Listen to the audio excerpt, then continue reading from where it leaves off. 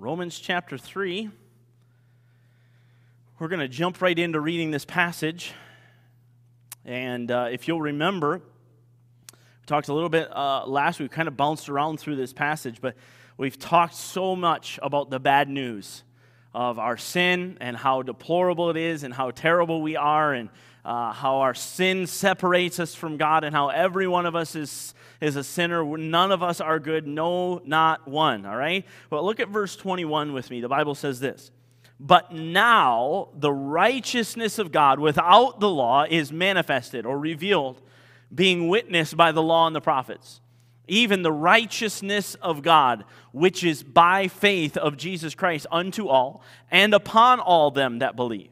For there is no difference, for all have sinned and come short of the glory of God, being justified freely by his grace through the redemption that is in Christ Jesus, whom God hath set forth to be a propitiation through faith in his blood, to declare his righteousness for the remission of sins that are past through the forbearance of God. To declare, I say at this time, his righteousness, that he might be just, and the justifier of him which believeth in Jesus. Where is boasting then? It is excluded by what law? Of works? Nay, but by the law of faith. Therefore we conclude that a man is justified by faith without the deeds of the law. Is he the God of the Jews only?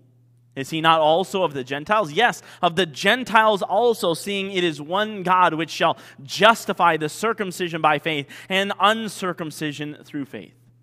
Do we then make void the law through faith?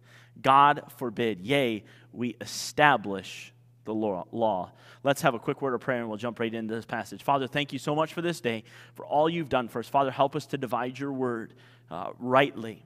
And Father, help us to study, to show ourselves approved unto God.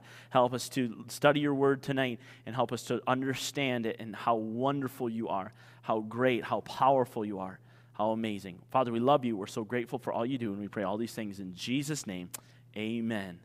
Well, we finished kind of bouncing around, but we kind of finished last week with verse 23, and the Bible says, "For all have sinned and come short of the glory of God." Again, Paul's throwing in that sin factor, okay? All have sinned and come short of the glory of God. We talked a little bit last week how sin keeps us on a level playing field, right? But also how faith keeps us on a level playing field. Sometimes if I could work my way, then I might be able to do more than you can. And so it's not of works, lest any man should boast. Sin is a level playing field, but also faith is a level playing. It takes no special skills to have faith in Jesus Christ for the righteousness of God to be placed on us. I want to focus tonight on verse 24.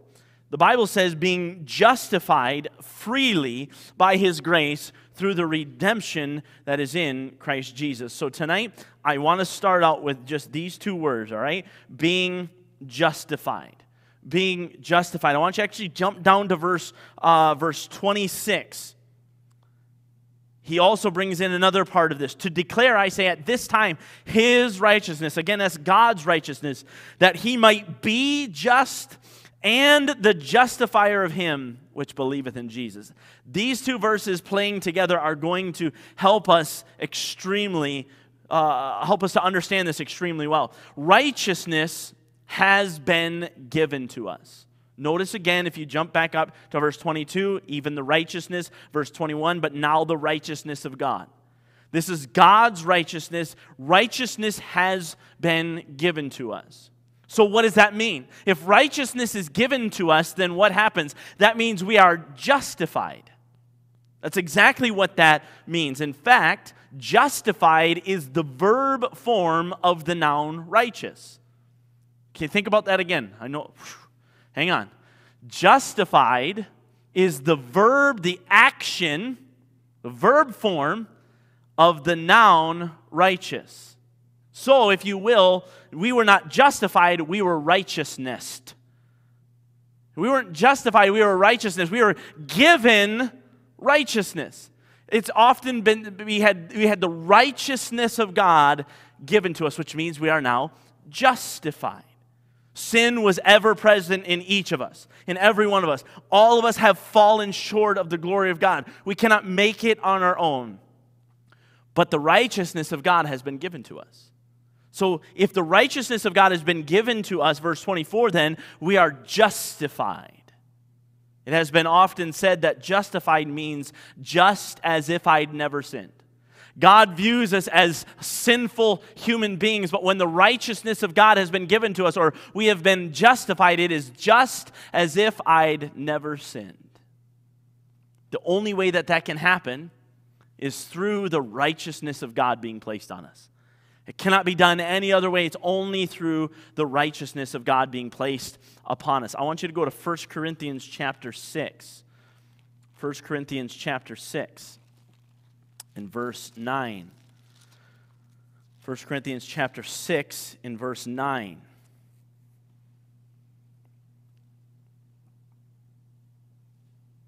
I love this passage. 1 Corinthians chapter 6 and verse 9. The Bible says this, know ye not that the unrighteous, notice this, the unrighteous shall not inherit the kingdom of God. Note that. Note that very much, okay? The unrighteous, anybody who's done unrighteousness, will not inherit the kingdom of God. Absolutely impossible, can't happen. The Bible says it, that settles it. But continue.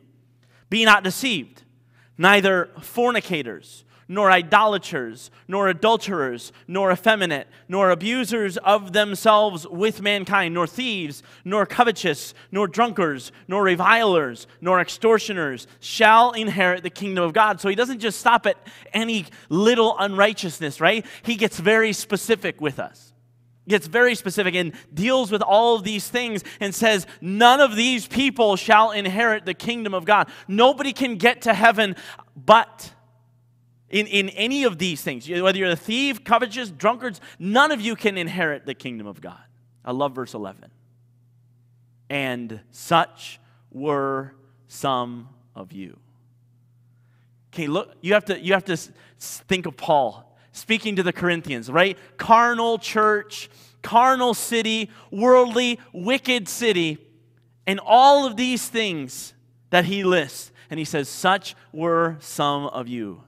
Put yourself in that position. Put yourself as Paul talking to the Corinthian church. You know who you were. You know what sins you were involved in. And Paul says, such were some of you. Why does he use it in the past tense?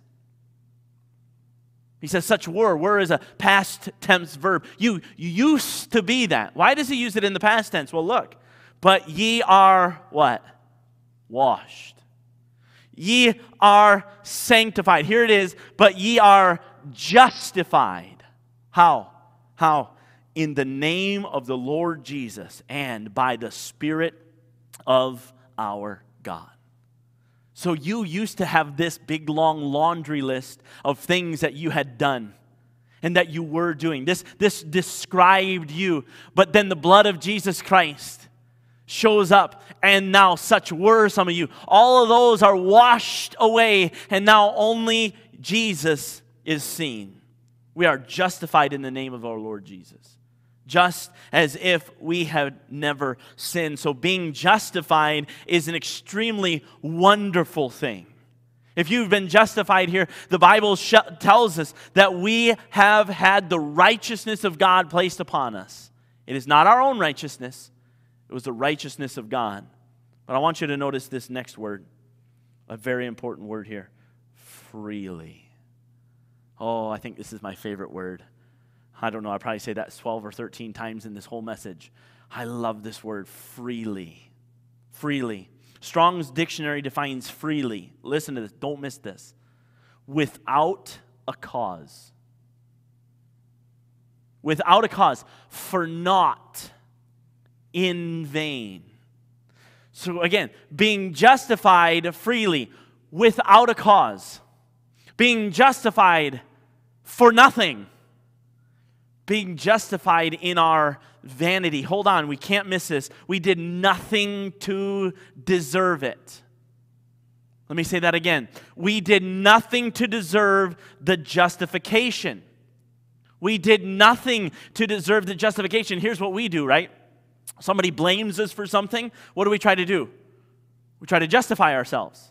Hey, hold on, I did that because I meant this. Here were my motives, and we begin to try to justify ourselves. But listen, this freely was done of nothing of our own accord.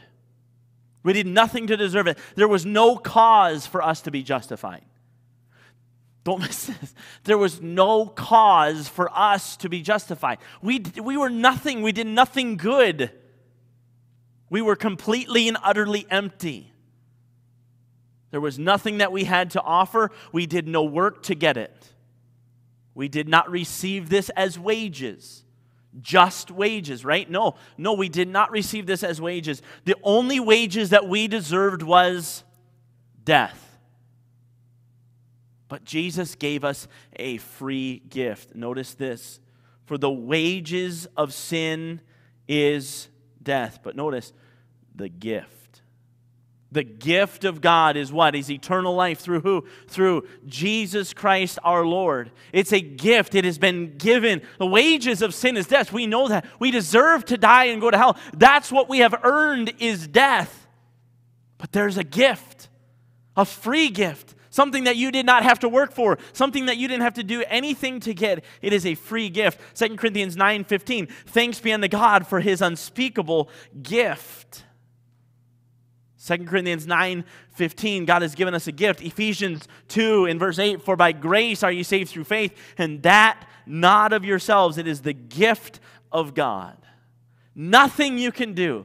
Justified freely. You didn't do anything to deserve it. You absolutely cannot do anything to gain salvation. You are justified freely. Freely without a cause. Nothing you did. Listen, I don't care how many sacraments you tried to do. Won't make it. I don't care how many old ladies you helped across the street as a young boy. Won't do it. You can't do it on your own without a cause. Without a cause. Being justified freely by his grace. This is so important. So much as you think that you are something special and you deserve to be justified, this one word tears down that entire thought process. If you meet anybody who says, I can work my way to heaven, you can take them to Ephesians chapter 2, verses 8 and 9, or you can just take them to this one word, freely, without a cause. You didn't deserve it. It was free of charge. Nothing. We are justified freely. How are we justified? Notice this. By his grace. By his grace. This is one of my favorite topics in the Bible. Grace. Because the Lord knows I'm in great need of it. Grace. I am by no means an expert, but I just love the thought of grace. Grace is commonly defined as unmerited favor. Which takes us, again, I'm going to draw a lot of arrows today, takes us right back to freely. Unmerited. Without a cause. I had nothing in myself to gain this grace, but it is by the grace of God that I am justified. I need to draw another arrow. We got arrows going everywhere today. Hopefully you can not have a seizure from all of this, all right? So it's favor that we did not earn. Don't forget that. It is favor that we did not earn. Favor that had no cause for it. It's simply the grace of God. Grace of God. Grace is freely bestowed upon us. Grace is freely bestowed upon us. It is given to anyone who wants it. It is freely given to anyone who would receive it. We'll get into pictures of how this works all across the Bible. But Noah is an excellent example of the grace of God. Let's go over to Genesis chapter 6. Noah is an excellent example of the grace of God. Genesis chapter 6, and verse 8.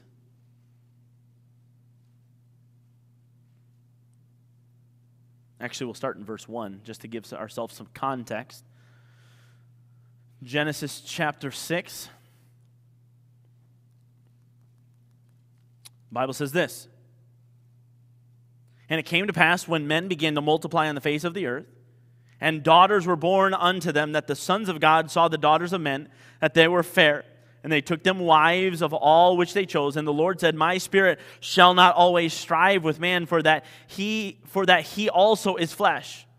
Yet his days shall be 120 years. When God brought it down, the people were living 700 years.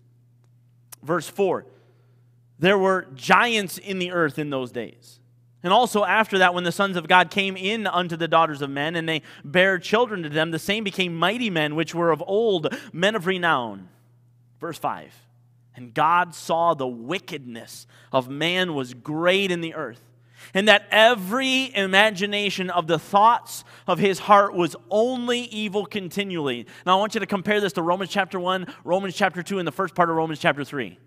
Just wicked, vile, always evil continually. Verse 6, and it repented the Lord that he had made man on the earth, and it grieved him at his heart. They were so wicked that he thought, what have I done? Oh, this is disgusting. This is terrible. This is awful. I wish I wouldn't have even made these people. Verse 7, and the Lord said, I will destroy man whom I have created from the face of the earth, both man and beast and creeping thing and the fowls of the air, for it repented me that I have made them. All right, I know what I'm going to do. I'm going to destroy them all. I love verse 8. But Noah found grace in the eyes of the Lord. Noah found grace in the eyes of the Lord. All the wickedness going on in the world, God's getting ready to destroy everything, and he finds this one man. And God shows him, notice, unmerited favor. But I want you to notice verse 9. These are the generations of Noah. Noah was watch this, a just man, and perfect in his generations, and Noah walked with God. Noah walked with God. Noah is an excellent example of grace. Noah was a just man. He was living his life walking with God. So God is going to destroy the earth. He's going to completely and utterly decimate the earth with a flood. But Noah, because of his relationship with God, finds grace. Now, Calvinism wants to tell you that God's grace was forced on Noah. Calvinism wants to tell you that God forced his grace on Noah. Noah, you are the one who has to take my grace. God gave Noah an option. Noah, I want you to build an ark. I'm going to destroy the world. I want you to build an ark. He gave him an option. But Calvinists would say he had no choice. He had to build the ark. He was forced to build the ark. So I want you to understand, Noah finds grace. And I'm bringing up this important thing because Calvinism wants to misrepresent the grace of God. Let me say that again. Calvinism wants to misrepresent the grace of God. In fact, they like to call their 5 points of Calvinism the doctrines of grace. The doctrines of grace. It's all about grace to them. Their point it's the 4th point actually. They describe it as irresistible grace. I want you just to think about that term. Irresistible grace. One person said, irresistible grace is an oxymoron. Let me explain. This is to quote Calvinism. Okay? Calvinism teaches that those whom God has predestinated before the foundation of the world unto salvation in Christ will be drawn effectually and irresistibly by God's grace. Okay, so people who are going to get saved, they are drawn completely and irresistibly by God's grace. They can try to resist, they can push it away, but they can never, ever completely fulfill it. They can never completely push it all the way away. For lack of a better word or phrase, no one can resist God's grace. It will be forced on them. This is the complete antithesis of the word grace. Let's take grace, okay? And I'm going to shove it down your throat. That's not grace. That's not grace. Forcing some grace upon someone. Saying, Noah, I'm going to force my grace on you. Noah didn't have grace forced upon him. Notice verse 9. He was a just man, perfect in his generations, and walked with God. Noah walked with God. So why do you think he found grace? Why do you think God said, hey, Noah, you're doing the right thing. I'm going to be gracious to you. Not because he forced it upon him, but because Noah was living the right life. Grace is never forced on someone. Grace is never forced on someone. It is offered to them. Consider Titus chapter 2 and verse 11. Give me just a second to get there. Titus chapter 2 and verse 11, the Bible says this. For the grace of God that bringeth salvation hath appeared to what? All men. The grace of God that bringeth salvation hath appeared to all men. It has been offered to all men. Everybody has access to this grace. I want you to listen to a well-known Calvinist. His name is Dr. Stephen Lawson. Listen to what he says. Maybe you can see this. He says this, to teach that Christ made a universal atonement, making salvation possible for all. I don't understand this parenthetical thought, though, actually for none. It cheapens the grace of God. If you make salvation for everybody, it cheapens the grace of God. Really? To believe in a resistible call that allows for the free will of man comprises the grace of God. Wow. Huge statement. He's basically saying, listen, if you believe that you can resist the grace of God, then God's grace is not powerful enough to save you.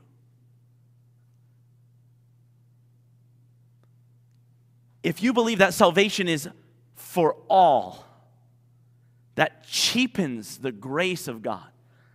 Listen, God's grace is for everyone. It doesn't cheapen God's grace, it enrichens it. Listen, that he would look down on this dirty, rotten sinner and say, listen, my grace is for all. My grace is for you. And listen, people every single day resist the grace of God. Resist it. They push it aside. Grace is offered, not forced. Grace is offered, not forced. Grace is a gift that can be received. It's not forced upon you. Calvinists want to teach you because God chooses a certain amount of people, that those people are going to be saved. So if I gave the illustration of the thieves on the cross, one person rejected Jesus and the other person accepted Jesus. Calvinists would say, well, that both of the one that accepted was elected to go to heaven and the other one was elected to go to hell. Of course, they would never say that out loud. They were elected to go to hell. And so we have to ask the question, was God's grace offered to both of them? The Calvinists are saying no. But absolutely, God's grace was, Jesus died for all. for all. Notice, let's go back to Romans chapter 3.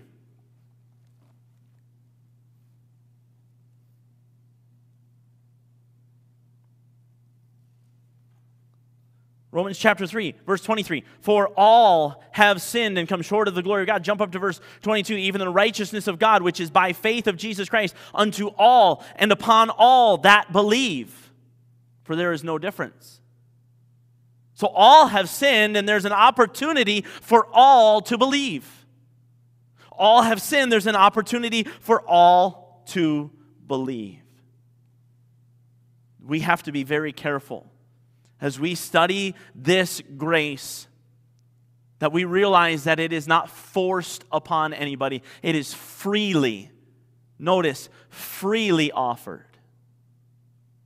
If we believe this Calvinistic mentality that grace is irresistible, then we have to ask, what did you do that makes you better than me?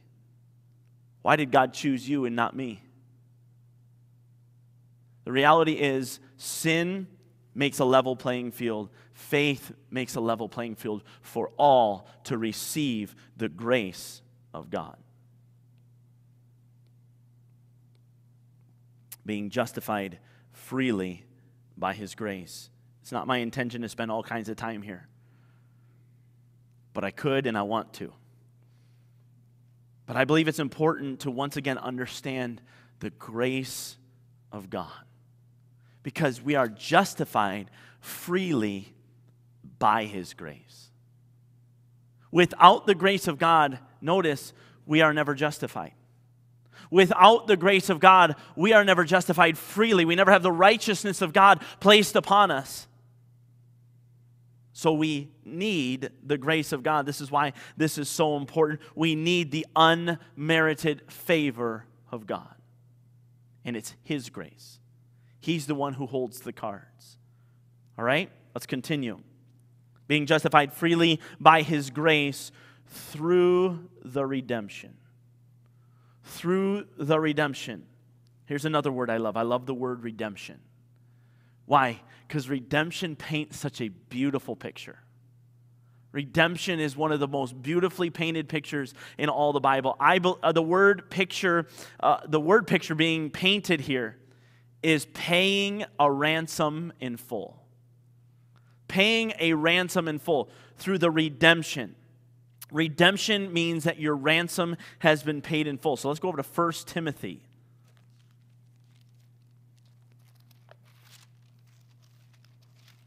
1 Timothy chapter 2 and verse 4. 1 Timothy chapter 2 and verse 4. The Bible says this, talking about our Savior, verse 3, who will have all men to be saved. Interesting, right? That goes right back to the Calvinistic mentality. They're not chosen ones. God wants all men to be saved. And to come unto the knowledge of the truth. For there is one God and one mediator between God and man, the man Christ Jesus, who gave Himself a ransom for all, to be testified in due time. So Jesus Christ, we had a ransom on us, right? So a debt needed to be paid. And guess what? Jesus was our ransom. Jesus became a ransom for us, who gave Himself a ransom for all. Jesus, if you will, was the substitutionary ransom. The Bible tells us that when He died on the cross, He spent 3 days and 3 nights in hell, in the belly of the earth. Just as Jonah would spend 3 days and 3 nights in the belly of the whale, Jesus would spend 3 days and 3 nights in the belly of the earth, and guess what would happen? Up from the grave He would arise, having victory over death, hell, and the grave. So listen, He was the substitutionary atonement, and no doubt Satan's down there going, yes, I got the real one, the one who I really wanted. And then 3 days later he goes, uh-oh, death could not hold Him. The grave could not keep Him, and surely Satan could not bind Him. And so we have redemption. He is the ransom. He paid the debt in full. I love this word. But it doesn't stop there. It's not just a ransom being paid in full. It's not just paying a debt and then walking away. I love it. Redemption also further implies paying the debt and joining the family. Paying the debt and joining the family. The book of Ruth is the most wonderful picture of redemption. It's a powerful picture of redemption. Ruth is an outcast, a Moabite. Moab was actually a son of Lot, which was the nephew of Abraham. And so kind of somewhat related to Boaz. So she's the outcast. Moab, they're illegitimate children. They're out here. We don't want to have anything to do with them. But she's redeemed by Boaz. Redeemed. He pays the debt. He takes that old shoe. And he says, I'll take it up.